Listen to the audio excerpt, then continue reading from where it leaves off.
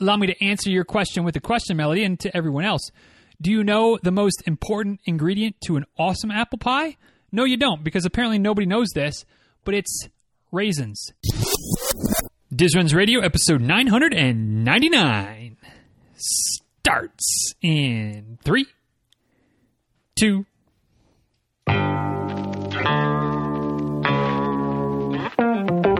Welcome back to Diz Runs Radio, where I talk with runners from all corners of the running world about running, life, and everything in between. I'm your host, Denny Cray, and it's just about time to head out the door for an easy run and a great conversation. So if you're ready, then I'm ready. Let's get started.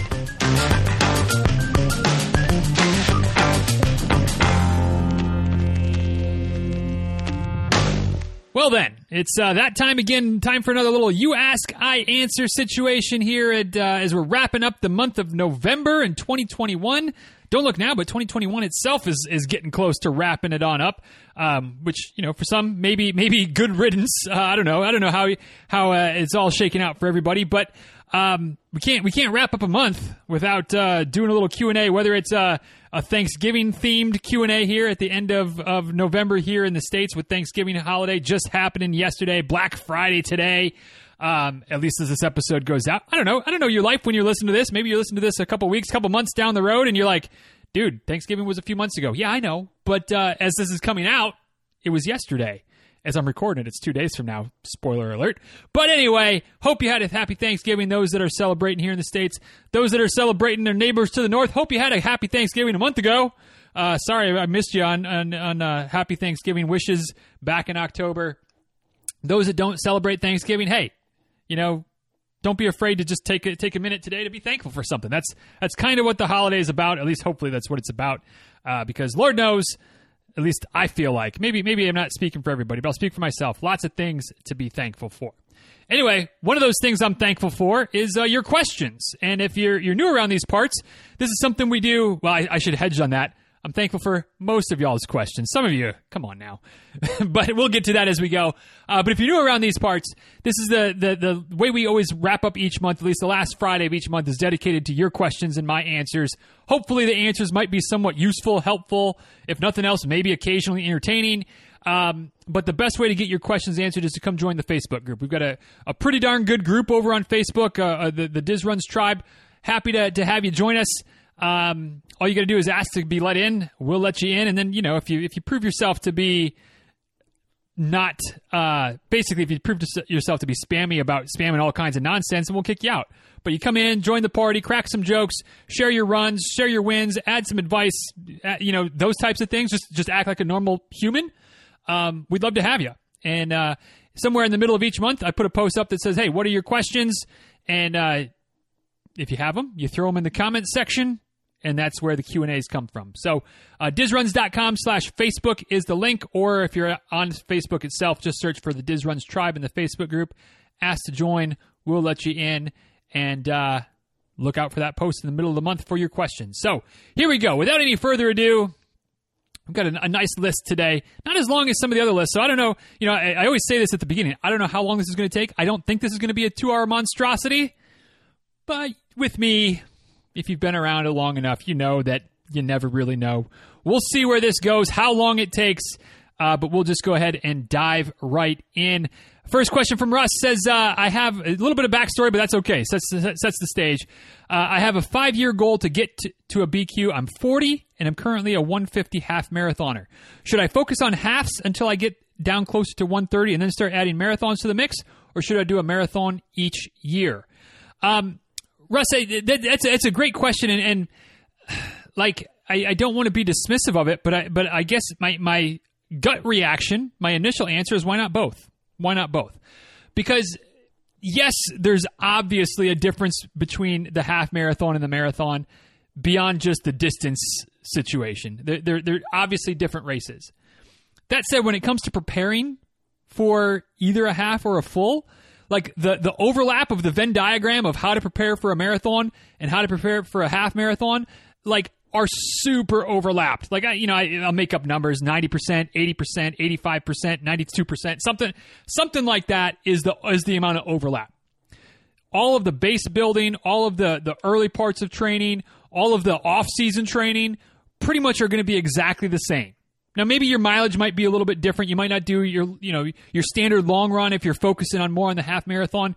May not be quite as high as it would be if your focus is more on the did I say marathon before? If you're focused on the half marathon, it may not be quite as high as if you're focused on the marathon. Though you could make an argument, and I would make the argument, that it wouldn't hurt you to regularly be beyond 13 miles for your just standard long runs when the half marathon is your focus. That's maybe some details for another day, a little bit deeper conversation. But the point I'm trying to make is the majority of your training is going to be very, very similar. When it comes to workouts, there's not like this is the half marathon workout and this is the marathon workout. Like the speed workouts are speed workouts. Tempo workouts are tempo workouts. The base building runs, the easy runs, the long runs, like those again, lots of overlap.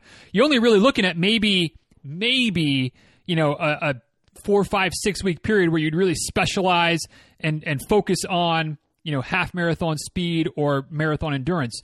But even then, as far as I'm concerned, like I wouldn't do much different at any point in a training cycle, whether it's my own training or somebody else that I'm coaching, other than a few, again, slight differences, especially in terms of distance. We might not get into 20-mile long runs for the half marathon, although again, for some folks, and depending on your ambitions and your goals, getting down close to 130, that might not be a bad way to train, is to load up on some of those miles on the long runs, at least on occasion, to really help you be confident in pushing the pace. So all that to say, with a 5-year goal to get to a BQ, I don't know that I would focus exclusively on either, quite frankly. Now, if you really like marathons and don't really care for hammer and half marathons, then okay, focus on the marathon. Vice versa, okay. But if it's vice versa, if you really like the half marathon and kind of don't really look forward to the marathon, like I'm not sure where a BQ goal would fit in, right? But again, all that to say, like, you could definitely mix in a couple of half marathons and really try to race them fast and keep working on getting faster there, but still also stretch out a marathon at least one a year if you wanted to. And those would very much be the same path towards that BQ goal. So I feel like my answer here is to not overthink it. Don't feel like you need to focus on one or the other, because the bulk of the training is the same for both. And like, as long as you're building that aerobic base, continuing to build the aerobic base, keeping your easy runs easy, I don't want to say you should, but you very, very likely will see progress on both fronts. And then just, if you want to race one, get after it, go for it, and use those as markers along the way.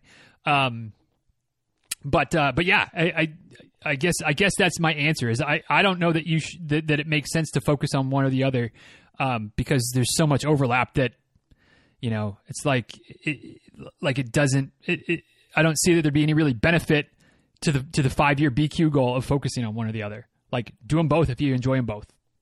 Obviously, not at the not so back to back that you're risking burnout and injury, but like you could have a marathon training cycle that includes a good hard half marathon somewhere in the halfway to 3/4 stage as a good hard workout / race / test of fitness, and that would fit real well. Or you could do a marathon cycle and then 6-8 weeks later have that half marathon as well, which would allow plenty of time to recover, get locked in for the shorter distance, taper and race. So again, lots of overlap to the training, which means that, hey, I say you don't have to do one or the other. You could do both if you want to. So hope all that makes sense, Russ. Thanks for the question. Good luck with that BQ. Certainly keep us posted as you go.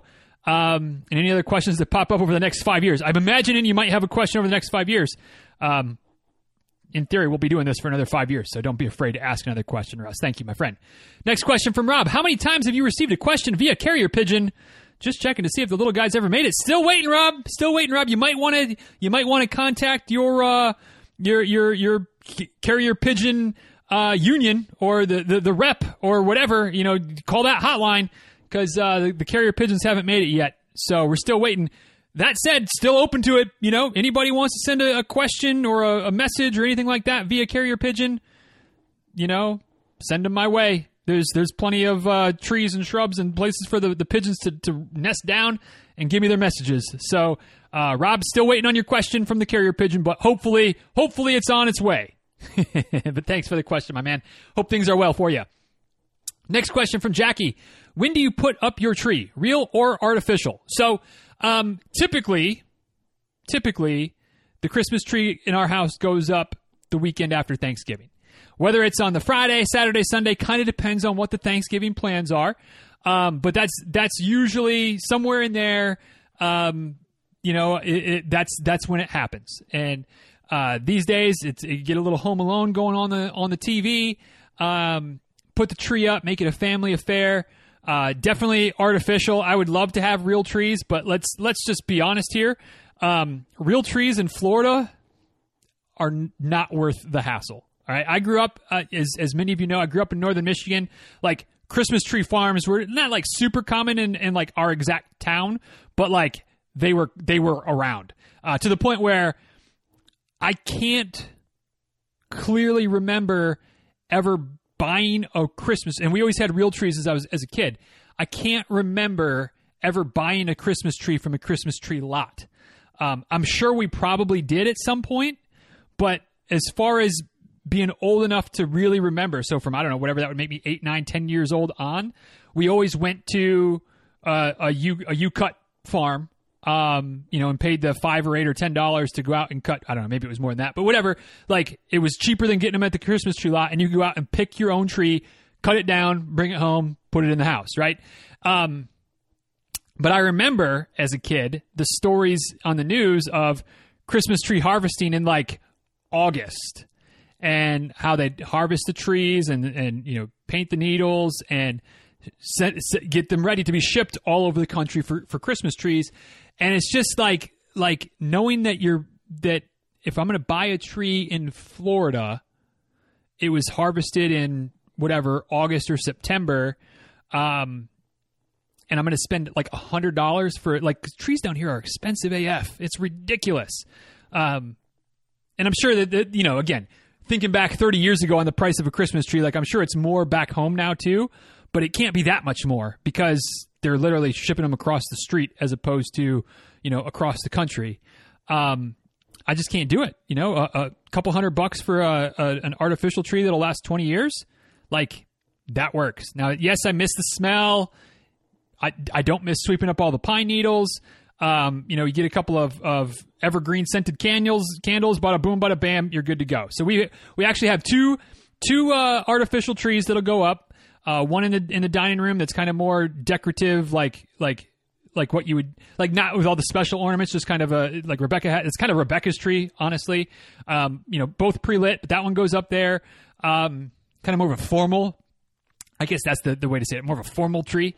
And then the family tree in the living room, also pre-lit, but it's got all the fun ornaments and the ornaments from when I was a kid and when Rebecca was a kid, and of course the ornaments with Addie and the married couple ornaments and all that type of stuff. But a lot more of the fun stuff is on that tree. So 2 trees, both going up typically the weekend, somewhere in the weekend after Thanksgiving. Whether it's Friday is probably the ideal, but depends if we're coming home from family, from visiting my in-laws, or if they're at our house.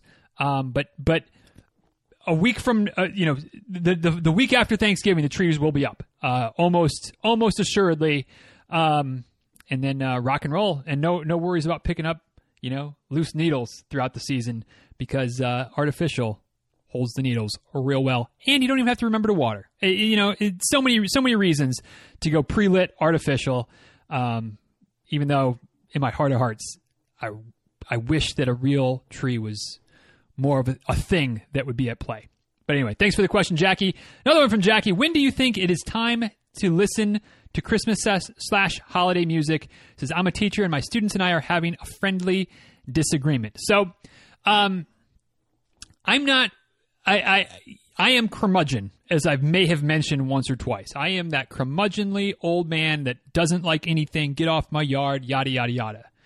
That said, as long as we're after Halloween, I'm not going to be too upset if you want to play a little bit of Christmas music here and there.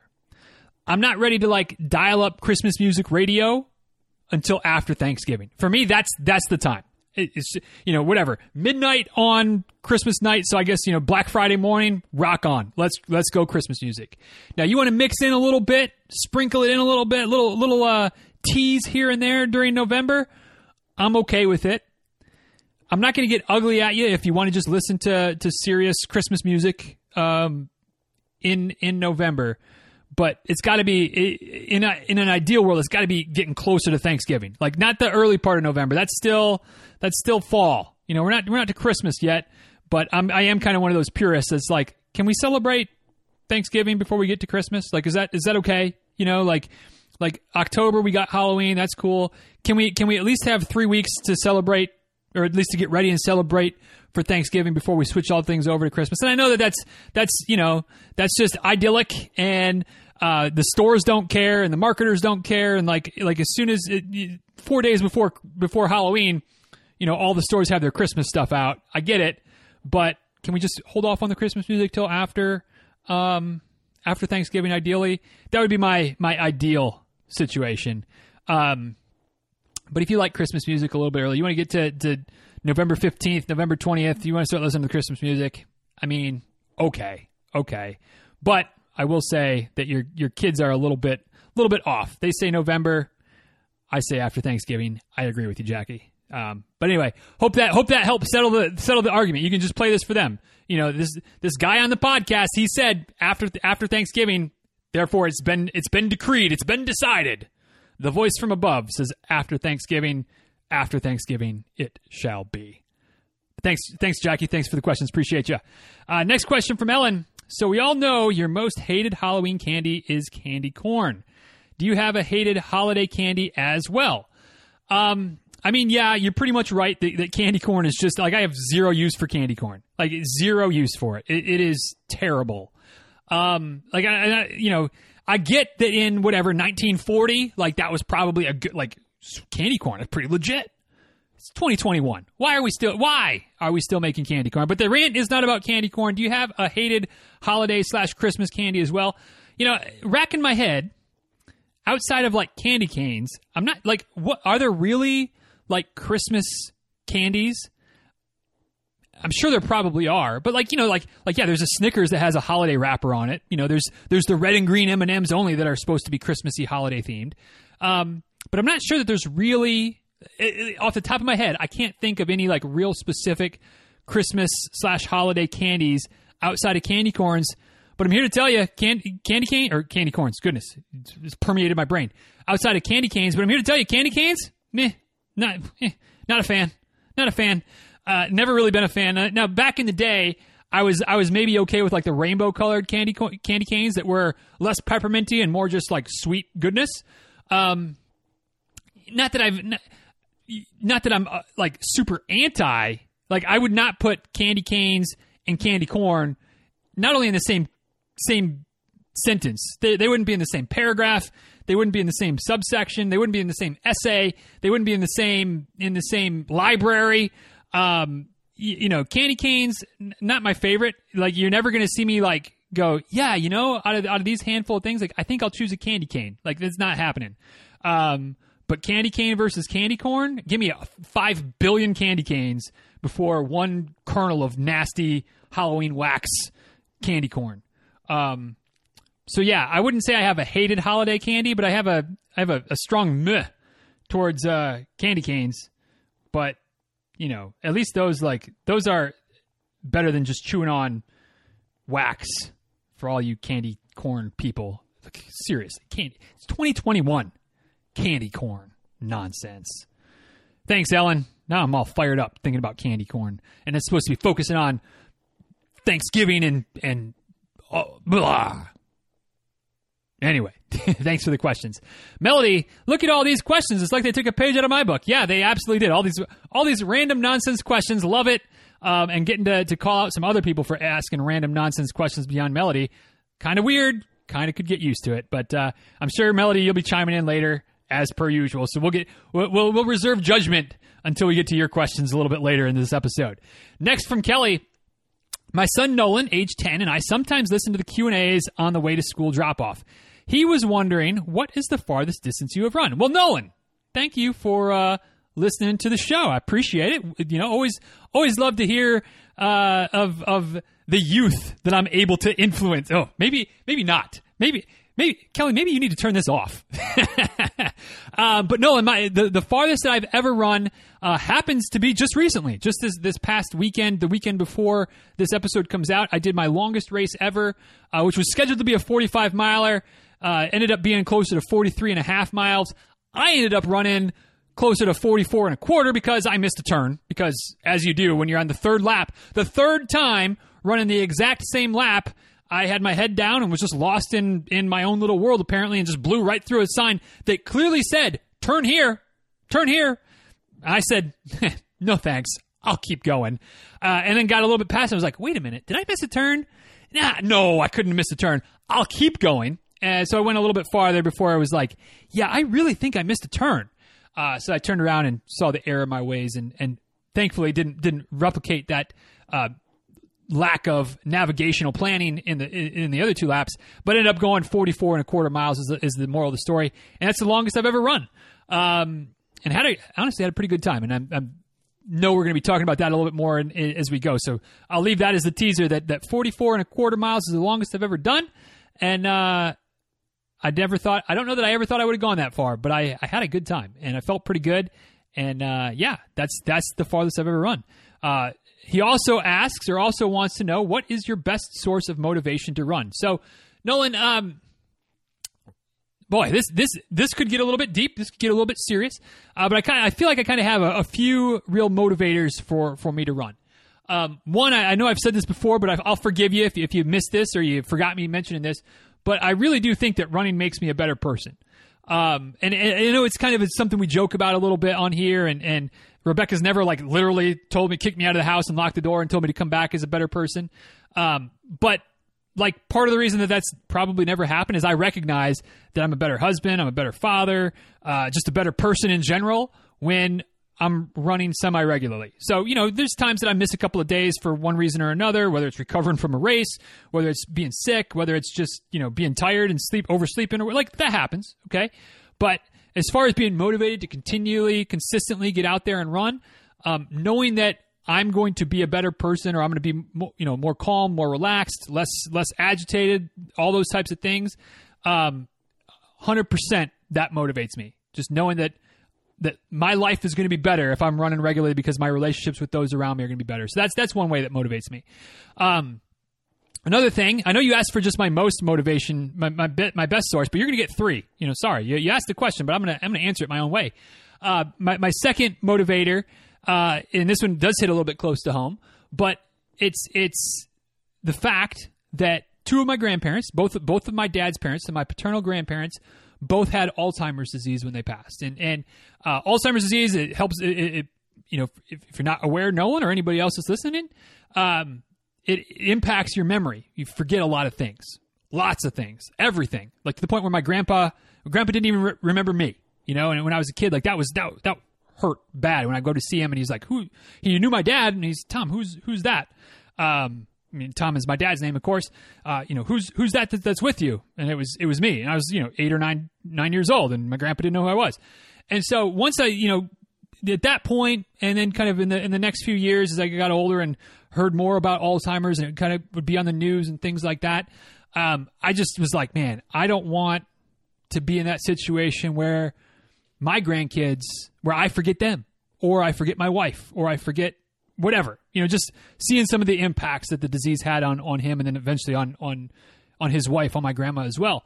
So all that to say, from an early age, I was like, man, anything I can do to reduce my risk of having Alzheimer's disease, I'm on board. And more research, it's still inconclusive, so it's far from perfect, but more and more research says that cardiovascular activities like running, like cycling, like swimming, things like that, can help with brain health and potentially reduce the risk of Alzheimer's disease. Whether that's reducing the risk by half, whether it's reducing the risk by 0.5%, I don't care. If running and being active is going to help reduce the risk that I'm going to be in that situation 40, 50 years from now that my grandfather was in, and that my grandkids aren't going to be in that situation that I was in, I'm all in. So there's a little bit somber. Apologies for that. Hope it doesn't ruin your day at school today, Nolan. But that's another reason that I'm motivated to continue to train, continue to run, continue to do some of the things I do, that anything that has a tie-in or a potential tie-in as a reduction of risk of Alzheimer's sign me up. Sign me up. And then last but not least, it's fun. I enjoy it. I really do. I enjoy running with, I run with the dog most of the time, run with other people, with my friend Kate, or with some other folks from town on occasion, or on race day. That's fun. It's just fun. It's just something that I enjoy doing. I didn't used to, and certainly when I was your age, Nolan, you wouldn't have caught me. The idea of going for a run was laughable, not something that I ever would have done.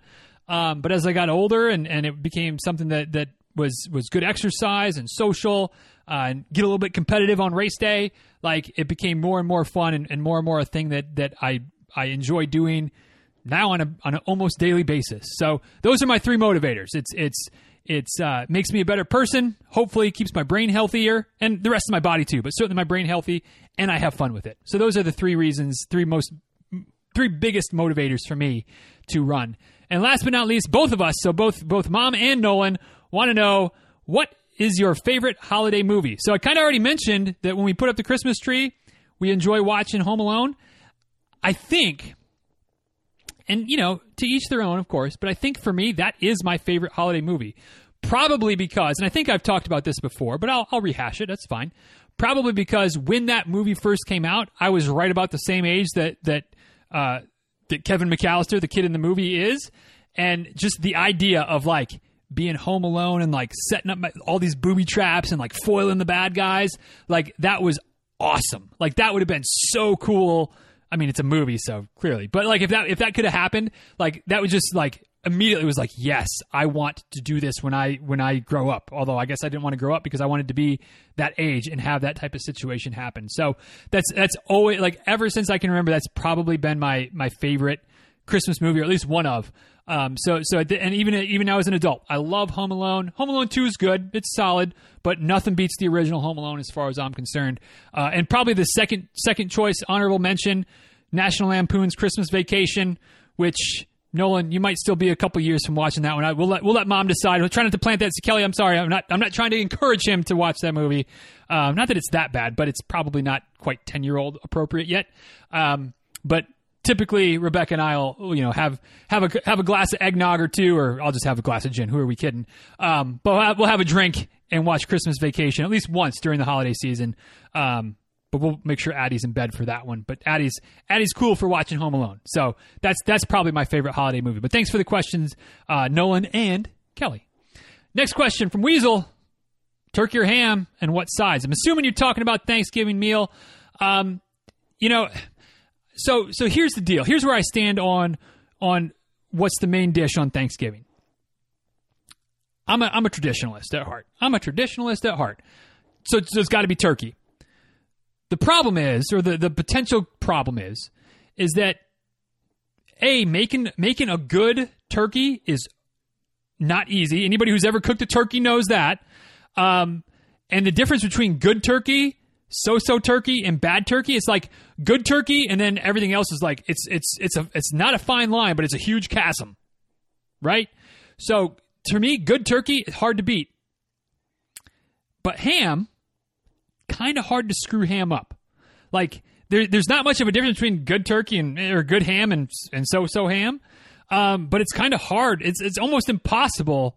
I mean, it's not impossible, but it's almost impossible to wind up with ham that's truly I can't eat this. Not hard to do with turkey, to dry it out so bad that you're I just can't eat this. So all things equal, if we're talking good turkey or good ham, good turkey all day. All day on Thanksgiving, all day on Black Friday, all day on the leftovers, good turkey. As long as I'm not cooking it. If I'm cooking it, we're probably going to go with ham because it's a lot easier. Set it and forget it. Warm it up. Slice it up. Good to go. So I'll take turkey, but if somebody doesn't want to go through the hassle, I'm not going to ask them to. Ham is just fine. As for sides, sides is tricky these days because I feel like my tastes have changed over the years, and being more of a low-carb guy, I feel like Thanksgiving sides, it's all about carbs. It's potatoes, it's stuffing, it's sweet potatoes, it's squash, it's corn casserole. It's all just carb. And not that I'm anti-carbs, not that I'm going to not have any carbs at all. Here's a fun one. As I'm recording this, but you're listening to it as I'm recording it in the talking about the future, but you're listening to it talking about the past. I'm not going to say no to some carbs on Thanksgiving / I didn't say no to carbs on Thanksgiving.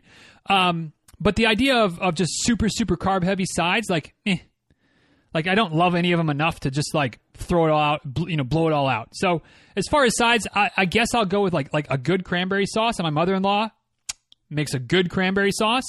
I'm going to have some good cranberry sauce. Like that's going to happen. Maybe some sweet potatoes, and not like gnarly sweet potato marshmallow nonsense, but just like sweet potatoes, like baked sweet potatoes or even mashed sweet potatoes. Yeah. Okay. So those are, but I'm not like hardcore on either of them really. Like I'll take them. They're kind of festive. They're kind of time of the season. So I guess those are my sides, my go-to sides. So turkey, cranberries, sweet potatoes. That's a good plate right there. No longer a big green bean casserole fan. If you've been listening for a while, you thought that's where I was going to go with it. Kind of giving up on green bean casserole. It's just doesn't do it for me anymore. Getting old. But thanks for the question, Weasel. Next couple questions, both from Samantha. First one, how crucial is it to be fitted for running shoes? I've been running in Brooks Adrenalines for years, and their newest model just sucks. Way too cushiony. Can I just pick something else that I think would work, or should I get fitted again? So, first of all, Samantha, I and all of us can empathize, because we've all been there. We've all had that shoe that was perfect.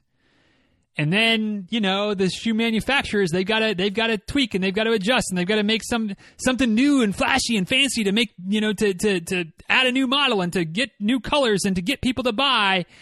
And they take a great shoe and make it not so great anymore. In fact, not even so good anymore, just sucky and so frustrating. I totally get it. So how crucial is it to be fitted for running shoes? Honestly, I've never been fitted for running shoes. Not saying that you can't or shouldn't, or that it's not something that can be very beneficial. I'm just saying, hard for me to say it's crucial when I've literally never had it done, and I feel like I'm doing okay on the running shoes department. So my suggestion to you, Samantha, is if the new Brooks Adrenalines just don't work for you, which sounds like that's the case, what I would do is either it won't be too hard, and I don't have any great links to tell you, but I can't imagine that it'd be too hard to do a little link surfing on the internet, shoes similar to the Brooks Adrenaline version, whatever, the ones that you really liked, and try to find some shoes that are similar to it. And you'll get a whole host of blogs or shoe experts or shoe guides or whatever that tell you that if you like this, here are some others that are very similar. So you might start there. The other thing that you could do would be to go into the running store and be like, yo, I used to love these Adrenalines, and the new model, I know what would be similar to the old model, because I can pretty much guarantee if it's a good like running specialty store, that somebody on staff probably feels exactly the same way you did. B, they've probably had that question from other people as well, and C, they're the ones that are going to know that like, XYZ model of the Adrenalines are very similar to the ABC model of this other Brooks shoe or this other, whatever, New Balance shoe or Saucony shoe or whatever. And so that'll kind of, instead of just like picking something that you think would work, which, I mean, you could try that and you never know, you might find something that you really like. I feel like that would be a better way to make the transition as seamless as possible, is just ask the experts. But that doesn't mean you need to be fitted. It's just like, I really like this shoe. What's something similar? And they can probably point you in the right direction. So that's probably the route I would go. But if you feel like you want to get fitted again, go for it. There's nothing wrong with that. I wouldn't classify it as crucial. That's for sure. So hope that helps. Hope you find a good shoe to replace the shoe that you loved that you don't love anymore.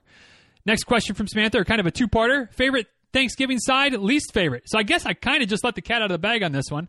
But these days, my favorite Thanksgiving side is basically the cranberry sauce and the sweet potatoes, just regular sweet potatoes. Least favorite, that nonsense, just abomination of mashed sweet potatoes or yams or whatever you want to call it with the marshmallows on top. Terrible. Just no. Be gone with it. If you like that type of thing, I mean, whatever, to each their own. Unless you like candy corn, then not to each your own. Like, that's just terrible. But if you like the whatever you even want to call it with the marshmallows and I mean, okay. But you can do a lot better than that. simply by scraping the marshmallows off. But you can't just scrape, like, if you try to just scrape it off once it's already made, like, no, the damage is done. The marshmallow has permeated the sweet potato or the squash or whatever the base of it is. So it's not good. Not good at all. That's one thing that guaranteed is going to be a hard pass.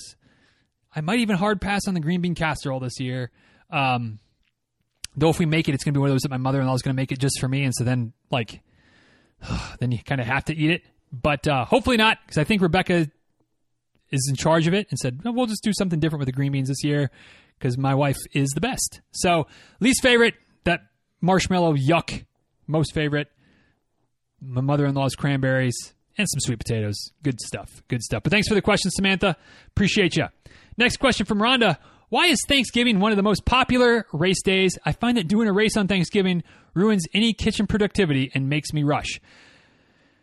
That's an interesting question, Rhonda, and I don't know if Thanksgiving has long been a kind of a running holiday or if it's something that's more of a recent phenomena.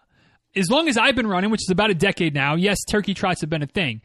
But I don't know that I remember paying attention to them being a thing before that. I'm sure in some places they were, but it's clearly widespread now. But why? I think, and this is me just totally just spitballing here. I feel like it's probably a thing because it's something to do to get everybody out of the house except for the person who's cooking. So whoever's cooking, whether it's grandma, whether it's mom, whether it's a combination of folks, whoever's in charge of the turkey, whoever's in charge of the things, is just like, y'all, get out of my house because I want some peace and quiet while I'm cooking the bird before everything really goes crazy for the rest of the afternoon. Right? So it's like, hey, there's this little race in town. Why don't you all go run it? Go get some coffee afterwards, make a morning of it, come back around 10:30, 11 o'clock, and then we'll get ready for the holiday. So I don't know if that's why the things came around, but I feel like that's why it's still popular. And then it's just everybody can get out, peace and quiet in the kitchen, get some work done without everybody trying to get breakfast and get the mimosas going and get this and get that and snacking and blah, blah, blah. No, y'all go run the turkey trot. I'm going to stay home and cook. Where that becomes a problem then is when you're trying to do both. So yeah, like you go to run, but then cooking gets jacked up and then it becomes a whole thing. So I feel like that's maybe, and this is, again, just complete speculation, totally pulling it out of the backside. No idea if there's anything to that at all. But I feel like that's maybe why Thanksgiving runs have become so popular. Is it just gives everybody else something to do while the people that are cooking are cooking. But hope you had a good holiday, Rhonda, and hopefully your Thanksgiving meal plans coincided well enough with any type of running that you were doing on Thanksgiving Day. Next question from Mona. I should say next block of questions from Mona, which is totally acceptable, totally appreciated. First one. One of the QT episodes about the long run tips recently, it was about tips for running the long runs, and I swear it was almost like you were in my head. I do most of those things other than running with a friend. You mentioned that a friend checks your pace. They're an arsehole. Sorry, Nolan. Earmuffs, Nolan. But of my friends, trying to read through the question here. Basically, a little bit long and drawn out, which is okay. But how do you kind of stop worrying about people doing that? And I think that what I was trying to get at, Mona, which clearly I didn't make it as clear as I wanted to be, because in your question, you're saying, when some of my friends are like, Mona, you ran so fast, you're a beast, blah, blah, blah, blah, and you're trying not to worry about your pace. Those friends aren't the problem. All right? As far as I'm concerned, the assholes aren't the ones that are like giving you props for your time and your pace and your efforts and things like that. It's the ones who are somehow trying to make you less than or make you feel less than or trying to judge you like, oh, you only ran 8-minute pace while we were running 7:30. Those people, yeah, not the best folks to have around. But you know, if they're trying to prop you up, hey, that's nothing wrong with that. But if that's not something that excites you, that's okay. You know, you don't have to be focused on your pace. You don't have to be focused on, trying to measure yourself by time. And especially if you're trying not to do that, having friends that keep focusing on it just makes it more difficult. So hopefully you can just kind of be like, hey, I'm not really worried about my pace right now. Could you just not even comment on it, even if it's something that looks good for you? But yeah, that can be a little bit tricky. Hopefully that helped to answer the question, but like you said, you almost wrote a page of the book right there. And maybe that's why you just don't like to run with other people, which you said. And that's okay too. That's okay too. So I don't know if I'm answering your question, Mona. Don't know if I'm making it any worse. Hopefully not the case, but sorry if I wasn't clear before. You'd think with how many words fall out of my mouth during a freaking quick tip episode that I could make some sense, but clearly not always the case. Next question from Mona. Did you find your writing partner or was it accountability partner for the book yet? No, but I had a couple people that asked about it. And the reason why is I'm just not quite ready to get started yet. So and that's just on me. I got a couple other ducks that have to get in the row first before I want to split my attention to start really getting serious about writing the book yet. But it is on my list. It's been on my list for 2 years. Who are we kidding?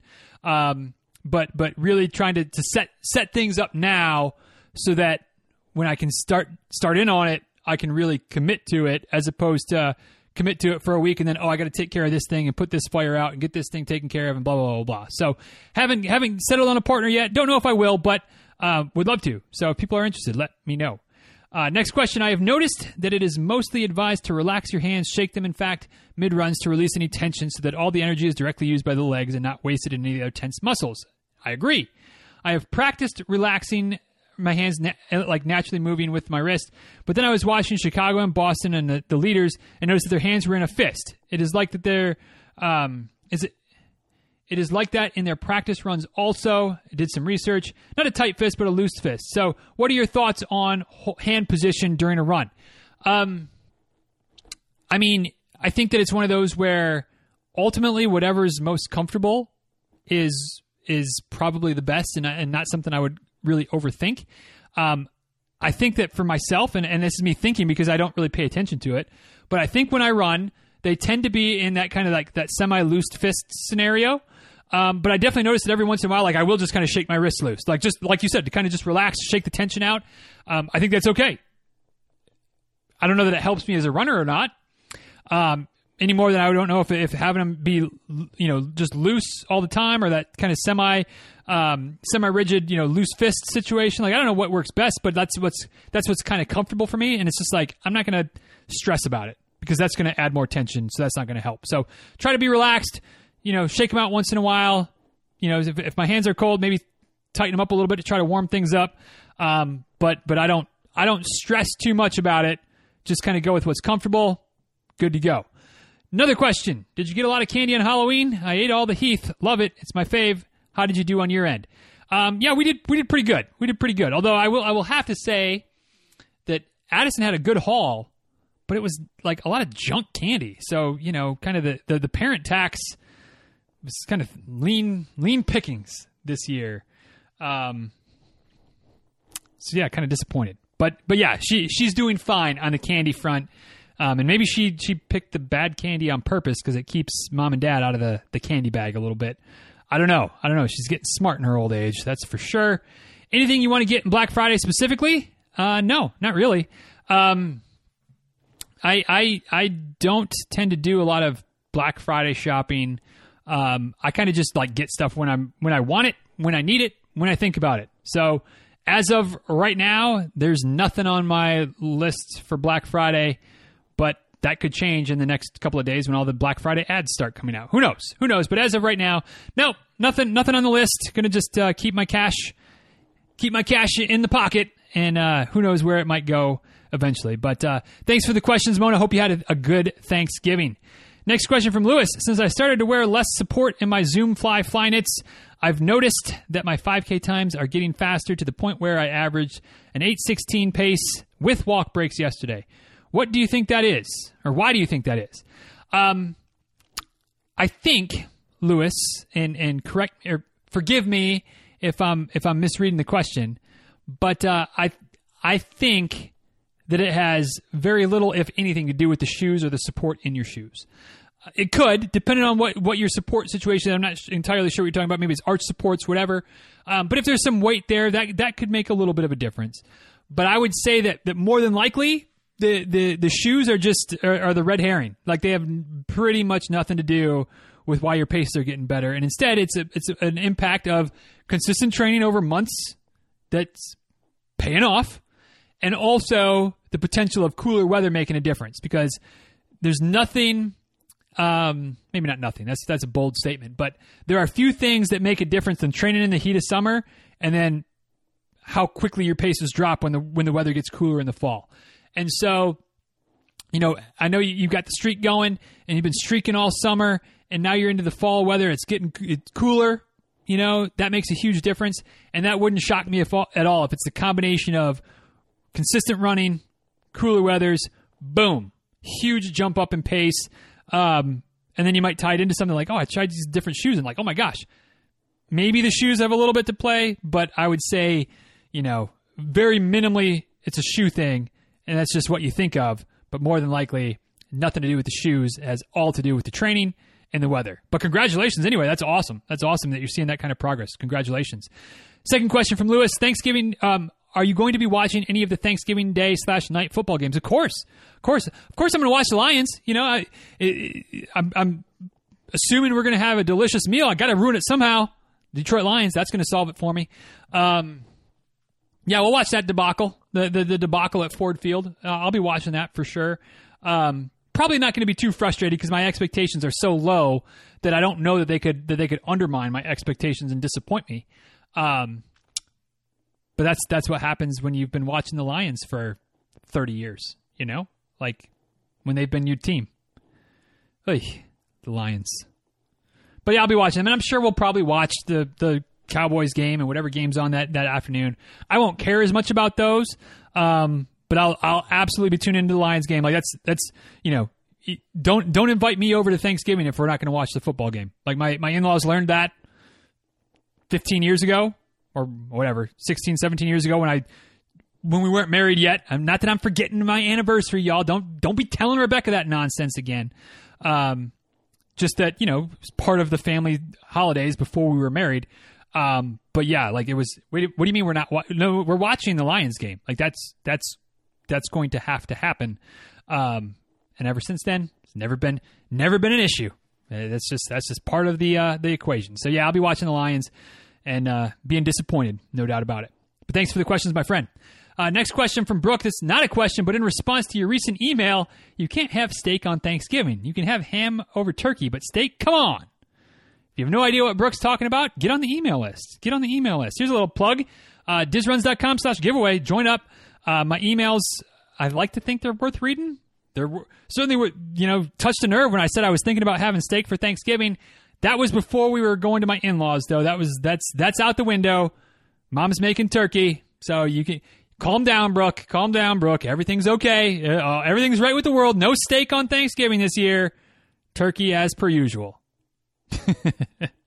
Next question from Chris Short. Do you do an intentional? Apparently I can't read. Do you do an internal happy dance when a client reaches a goal? No, because my happy dance is much more than just internal, my friend. Yeah, like there is, and this isn't just tongue in cheek, or this isn't just some like ploy to, hey, hire me, come work with me or whatever. Like I am at a point in my running career and coaching career where I get way more excited about the folks I'm working with doing well than I do about myself. Like, of course, I still have goals, trying to get to Boston, yada, yada, yada. And probably when I get there, I'll kind of lose my mind for a minute. But when you guys that I'm working with hit the goal or have successes or overcome obstacles or whatever, like there's fist bumps, there's screams, there's woohoos, there's depending on the goal and the backstory that goes with it, there's some external happy dances as well. So yeah, I celebrate the wins of you people big time. And no, there's not going to be videos. There's not going to be photographic evidence. But Rebecca's heard a few of the celebrations, so she can verify. I don't think she's ever seen the dances, though. We keep that close to the vest because those types of things can be used against you. And we don't need any of that nonsense. But yeah, there's some absolute celebrations that go on in Lakeland when somebody hits a mark on race day or just in training or whatever, for sure. Chris Murner chimes in now. What is the best thing that running has taught you this year? Oy vey, Chris, going deep. We're going deep. I don't know. I mean, like certainly learned a lot of things. I think that maybe the lesson that hits closest to home for me is that like I'm capable of more. It's like I've run more this year than I thought I was going to at the beginning of the year. And I still have a month left to go. Like I've already blown past mileage numbers for previous years. I've blown past like the stretch goal for this year, and I still have a month to go. And with where we are for Craw, I'm not going to be slowing down anytime soon. So, like that's been a big thing, just that like physically, running wise, capable of more. And of course, there's the metaphor there, right? That like that where that bleeds into other areas of life. So like, capable of being better, or doing more around the house, doing more as a husband, doing more as a father, doing more as an entrepreneur with coaching. How can I do more for you guys and make things better on that front? How can I do better with the podcast and continue to grow this thing and not just rest on my laurels, but striving for more, striving for ways to make it better, being a better interviewer, being more engaging on the solo episodes, like so many things where it's just like what I've done before, cool. But what else can I do? What more can I do? How can I do better? And so yeah, running's definitely kept that on the forefront this year for sure. Next question from Chris. What's the best thing you've learned from your athletes this year? I mean, again, so many things, from resilience to consistency to, I don't know if this is the best thing, but maybe just like tangible proof, tangible evidence that some of the things that I really believe in and have seen benefits of in my own self, my own life, my own running, that yes, I'm an N=1 and we're still an N=5 or whatever. Maybe not 5, but like it's still not like a huge study, right? But that consistency, that effort-based training can really still pay off for folks. Staying healthy, being consistent, is in my, as far as I believe, as far as I feel, like the key to success in running is just being consistent and keep showing up week after week, month after month, year after year, and seeing some of the progress folks have made, some of the wins that folks have had, that have been, 3 years, 4 years, 5 years in the making to get to this point. But, just continue to show up, continue to have the faith, absorbing the rough spots and the, getting over the hurdles and the setbacks and things like that. Definitely learn those things and just staying positive, staying focused, eyes on the prize. No matter what life throws at you, those types of lessons have come through in multiple fronts, multiple people, and things that yeah, definitely, whether they're newly learned or just further established, further cemented. Yeah, learned a lot from y'all. So hopefully.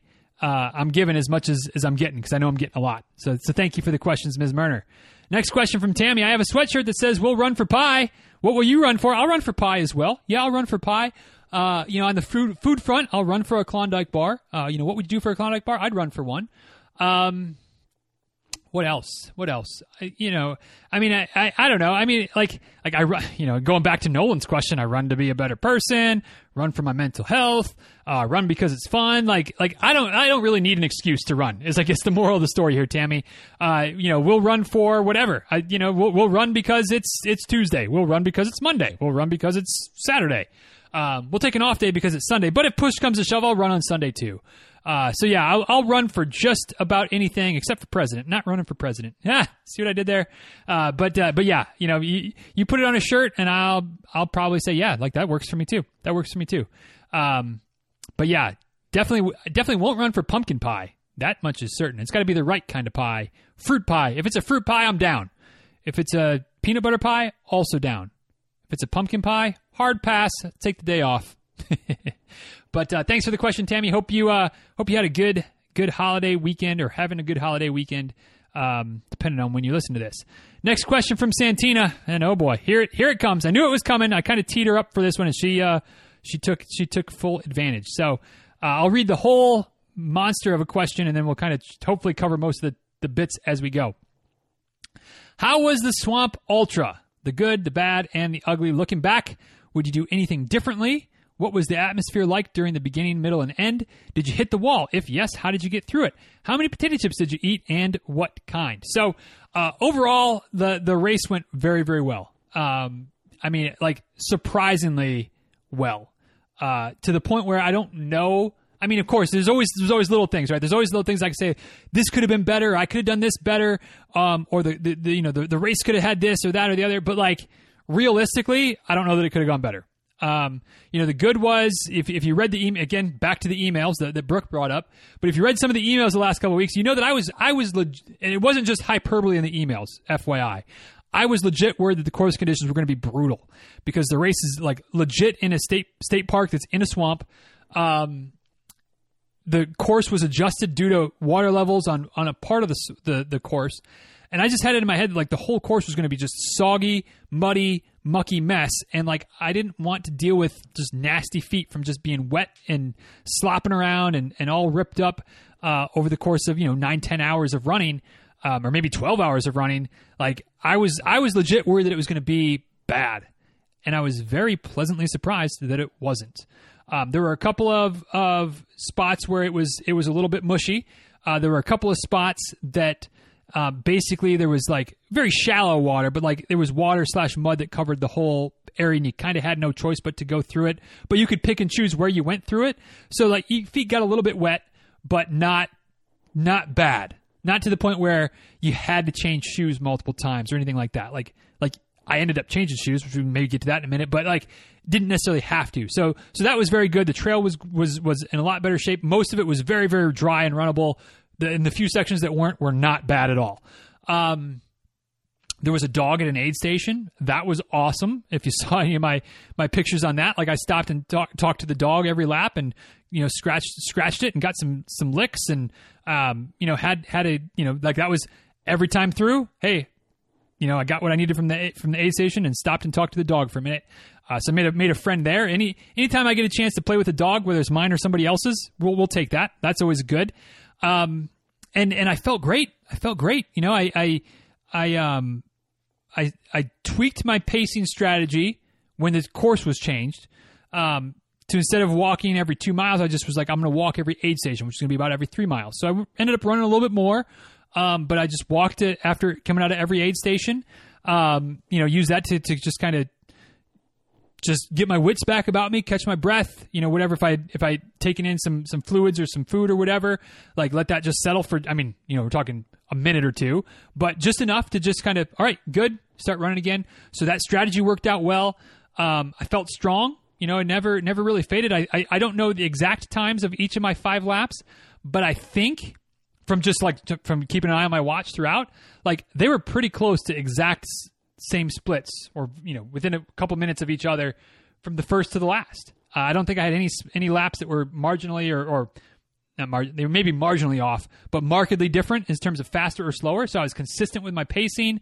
I didn't walk any extra outside of coming out of those aid stations, which was just sticking to my plan, except for at the end, when I picked up a lady who was struggling. I was just like, hey, like she was walking, and I was like, you want to, come on, let's go, run with me. And she was like, oh, okay, I'll run with you for a little bit. And we ended up running for the last 1.5 miles or 2 miles together, except for at one point she was like, I just need to walk for a minute. So I stopped and walked with her for a minute or two. And I was like, come on, let's go. Walk is over. Let's go. And so she ran with me the rest of the way. So outside of that, there was no unplanned walk breaks. And I don't even count that as an unplanned walk. That was fine. So yeah, would I do anything differently? Not really. I wouldn't have missed the turn that I mentioned earlier. That was just nobody to blame but me. Clearly marked. Didn't miss the turn the first time through.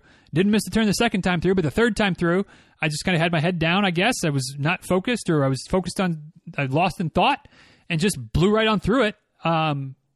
So that I would have done differently. But yeah, strategy went well. Fueling went well. I hate to make it sound like it was just a walk in the park, but that's kind of what it was. It went really, really well. Never hit the wall. Never had any lapses in energy or anything like that, which, not to get on my fat adapted soapbox, but I think that had a big part to do with it because I didn't eat that much. I'm sure I ate, of course, and I had some different things throughout the day, but I was not fueling a lot. Certainly had a huge calorie deficit when it was all said and done and felt fantastic. Never had any issues.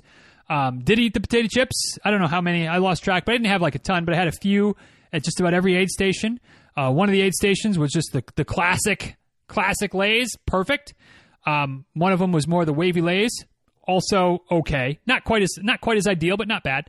But I had, whatever, a few at each aid station. So times 5 laps. So, 2. I didn't get them at the start finish line, but because I had my cooler, I was getting some things for myself there. But at those aid stations, 2 aid stations throughout the course, so I had 10 handfuls or ish, or maybe 5 handfuls, maybe a half a handful at each aid station. Hit the spot. What was the other question here that I missed? Atmosphere.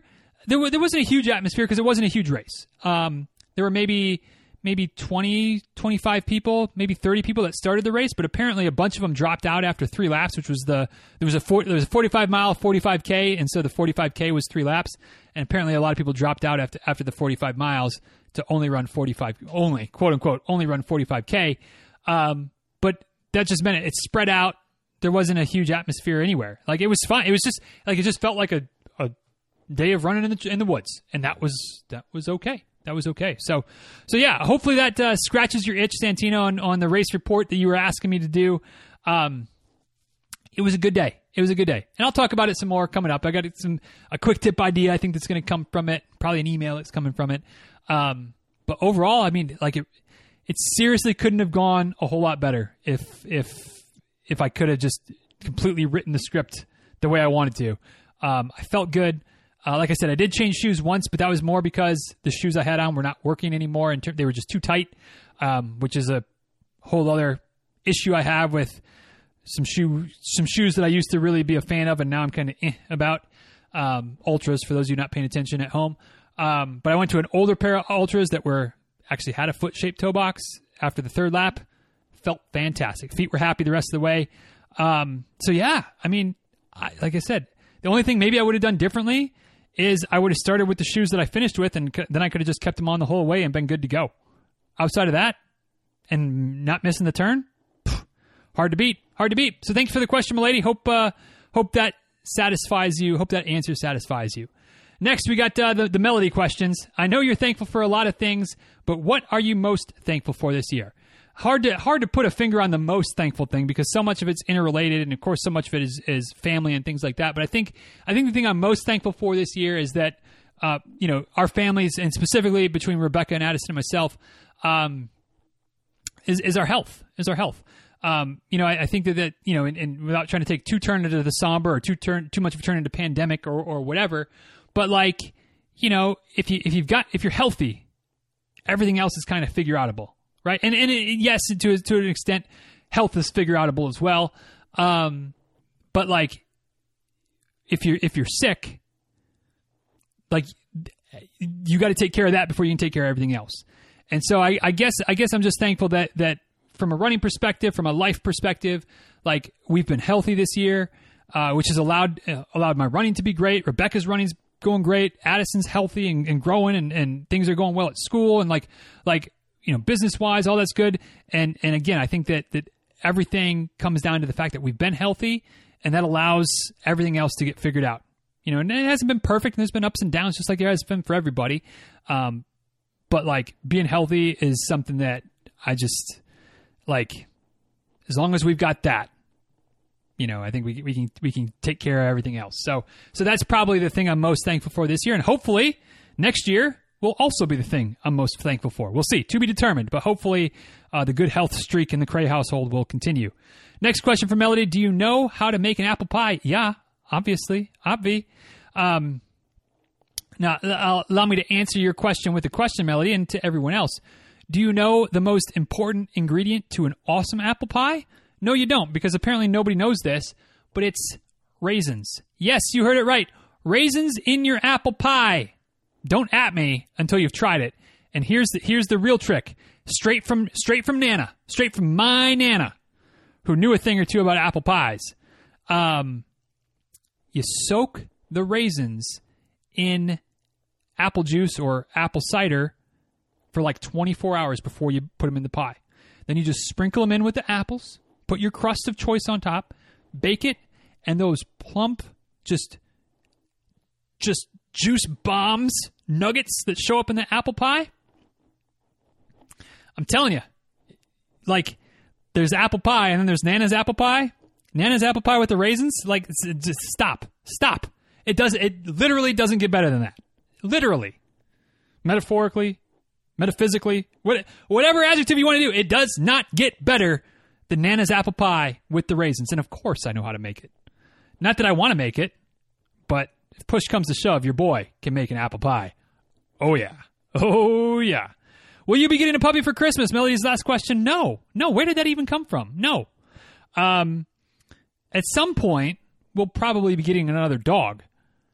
I don't know about a puppy. That might be a bridge too far. I don't know. We'll cross the bridge when we get there. But no, there won't be any puppies or dogs or pets or anything of that nature underneath the tree from Santa on Christmas morning. Period. Next, we got Tom's trifecta of questions. We're getting close to the end. We got Tom's 3, and then we got one more after that. First one from Tom. Do you see any quote-unquote regulars on your morning runs, like the newspaper delivery folks, milkmen, pizza delivery folks? Do you say hi? First of all, are milkmen still a thing? Like, is that still a thing, or is that just kind of like my carrier pigeons? Not really, Tom, is the answer as far as like delivery folks or anything like that. There is the newspaper folks that I see occasionally in the neighborhood, only when they're running late, because if they're on time, they're going to get here earlier than my runs usually happen. And I'm not the biggest fan. Like, I try to put on a smile and wave, but when I see them, like I said, it usually means they're running late, and it usually means they're tearing around our little neighborhood at 35, 40 miles an hour where the speed limit's 15. And I may say some not nice things to them because they've got the windows down because they're tossing newspapers into people's yards. And it's usually like a husband and wife, the ones that I see semi-regularly. And I don't appreciate them. Like, you're late. That's not my fault. Don't put me in danger because you're tearing around trying to get all the newspapers out before you get the complaints because you just got here an hour late. It ain't my fault. Obey the speed limits, you know? So I get a little salty when I see them, quite honestly. But the other regulars I see are just other folks in the neighborhood, you know, people that are out walking their dogs or people that are out running, people out walking. There's definitely a handful of regulars that I see most days, certainly every week at least I see them, whether they're dailies or you know, they got their routine and my routine. But I see them fairly regularly, almost always say hi, give a wave. Absolutely. You know, life's too, even though I've never really talked to any of them. But you know, you see them, you wave. Absolutely. You got to be neighborly, right? Got to be neighborly. Happy to say hi to the folks out running and walking and things like that in the neighborhood for sure. Next question from Tom. What is your post-run routine? Lol. That's a you got jokes today, Tom. You got jokes talking about what is my post-run routine. My post-run routine, I mean, I guess I've got one, right? It's just not anything like what I would encourage anyone to mimic. Is not a productive post-run routine, because my Monday through Friday runs, here's my routine. Come in from my run, make sure Addison's awake, get the coffee pot going, pack lunches for school, get Addison's breakfast together, make sure anything else that needs to be done before school is done, put backpacks in the car, put lunches in the car. If Rebecca needs a lunch, pack that. Although she's got the fridge at school, so usually we just, you know, it's like once a week, take a bunch of stuff, load it up in the fridge, it's good to go. But basically, like, that's my post-run routine. There's no stretching, there's no foam rolling, there's no prolonged cool down. It's get in, get the stuff going to get the house out the door on time. Yeah, I wish I had a better routine than that, but you know, that's just where we are. That's what you got to do.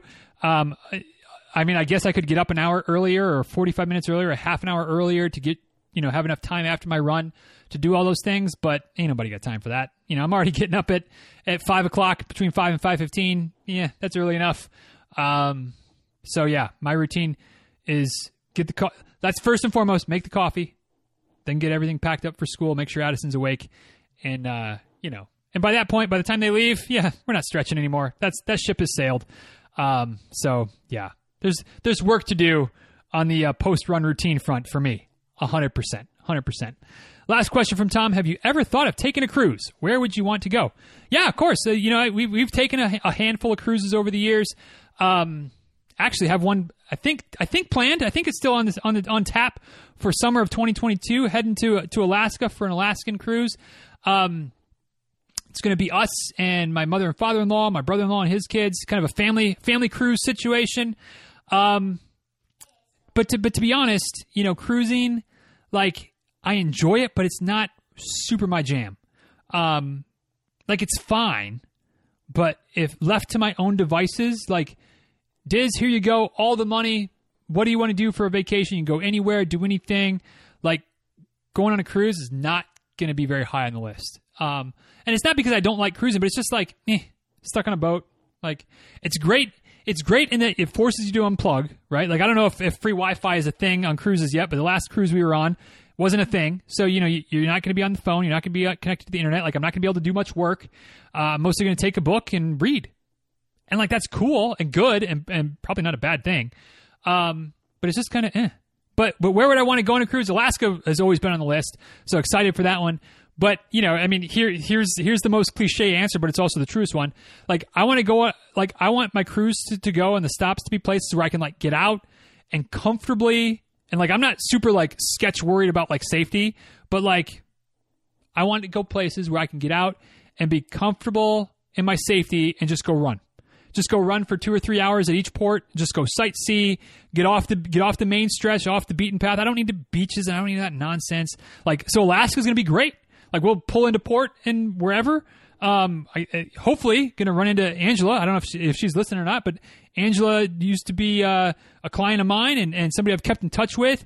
And her and her husband Wayne, they came over to the house for dinner a few years ago. They've since moved to Alaska. I believe they're in Juneau, and so hopefully I'll get off the boat there and get to go see them and say hi and maybe go for a run with her. But otherwise, like I would love to just, hey, we're in port for 12 hours. Like, if we're gonna go do an excursion, cool, whatever. But for the other few hours, like, I just want to put my running shoes on and be able to go and not worry about any type of nonsense, which in Alaska, pretty comfortable. I mean, I guess there's bear nonsense or there's, moose nonsense that I could get myself into trouble with. But outside of that, I can just go run, go explore the towns or the ports or the cities or whatever and go. So anywhere that I could do that, whether it's in the Caribbean, whether it's in Mexico, whether it's in Central America, whether it's in Europe, any place where I can do that, like, that would be the type of cruise I could do, where I could cruise from one part of the country or one part of the continent or one part of the region to the next, get off and go sightsee on foot. That would be legit. So I'm sure we'll take more cruises beyond this, but, I'm down with the cruise, but Anyway, Tom, thanks for the questions this month, as always. Last question from Karen, and she knows how to lean into a question. Okay, this is a stupid question. No, it's not, Karen. No such thing as stupid questions. At times, when someone asks how many marathons I have run, I don't know if I should include 50Ks that I've run. Basically, they could count because they are over 26.2 miles, but obviously they're more than that. They're like their own category. The way I've been answering it recently is I tell them how many I've run that were at least 26.2. How would you phrase your answer? So, Karen, like not only is it not a stupid question, like, that's a thought-provoking, deep question, because it's a question that many of us have probably been asked some form or fashion. And I think that the way that I would answer that question, and probably the way I will answer that question going forward, is it depends on who's asking.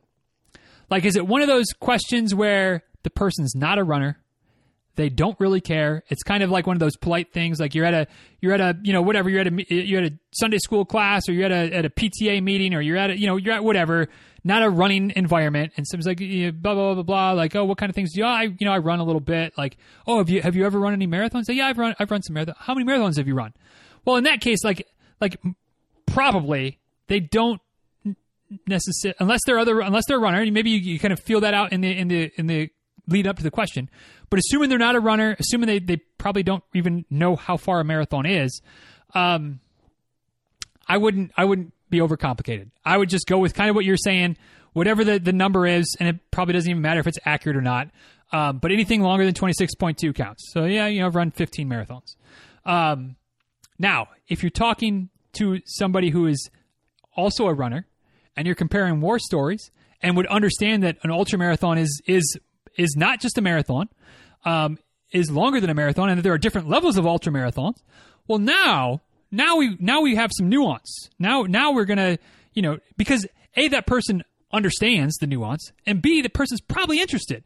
So if you're talking to runners, then you're going to split it up. I've run 12 marathons and I've run 16 S&G marathons or whatever. Or whatever the numbers are. I've run 4 ultras. 3 of them have been a 50K. One was a 40 miler. Blah blah blah blah blah. And then you're comparing, and again they're interested. Whoa, what races have you run? Have you run this race? Have you run that race? I've run this one. Oh man, we were there the same year. Oh, what a small world. Like in that case, you're breaking it down. If it's just a polite conversation, oh well, how many marathons have you run? Just don't even think about worrying about being accurate. Like, I mean, you could in that situation. Kind of tongue-in-cheek, but kind of serious. Like, that person would not be any more impressed if you're like, I ran 4 versus I ran 400. Like, they don't know. So just, whatever. Like, answer it however you want to. Whatever's going to make you feel better. If you want to brag on yourself, brag on yourself. You want to be a little humble, be a little humble. The other person doesn't care, doesn't know. If you're talking to a runner, that's where you want to be a little more accurate. So, there you go. That's how you answer the question, how many marathons have you run? It depends on who's asking and what the context is, how accurate you should potentially be, or at least how accurate I would be in that situation. If I'm talking to you, Karen, I'm gonna go, well, has it been 3 or 4? Like I'm gonna hem and haw and get it right. If it's talking to some of my family who has no idea what running even is, I'm not gonna waste too much time hemming and hawing. I'm gonna say, I've run a bunch. I mean, I don't know, 15, 20, something like that. Good enough. So there you go. Hope that helps. And that's it. Look at me. Look at us. Less than 2 hours, less than an hour and a half.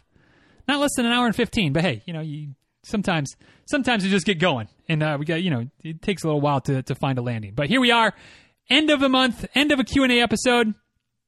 What do you think? What did I get right? What did I get wrong? Let me know. @DizRuns on Twitter, @DizRuns on Instagram. Of course, you can also send an email to dizruns@gmail.com. You can also head over to the show notes for today, which hopefully, if I found time between turkey servings and cranberry sauce dippings, has some memes, have some GIFs, have some things in it. But if not, whatever. There's at least something there probably. DizRuns.com/999.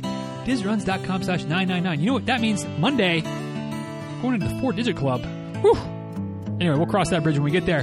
DizRuns.com/999. We've got memes, got GIFs, got links, got that comment section down at the bottom of the page.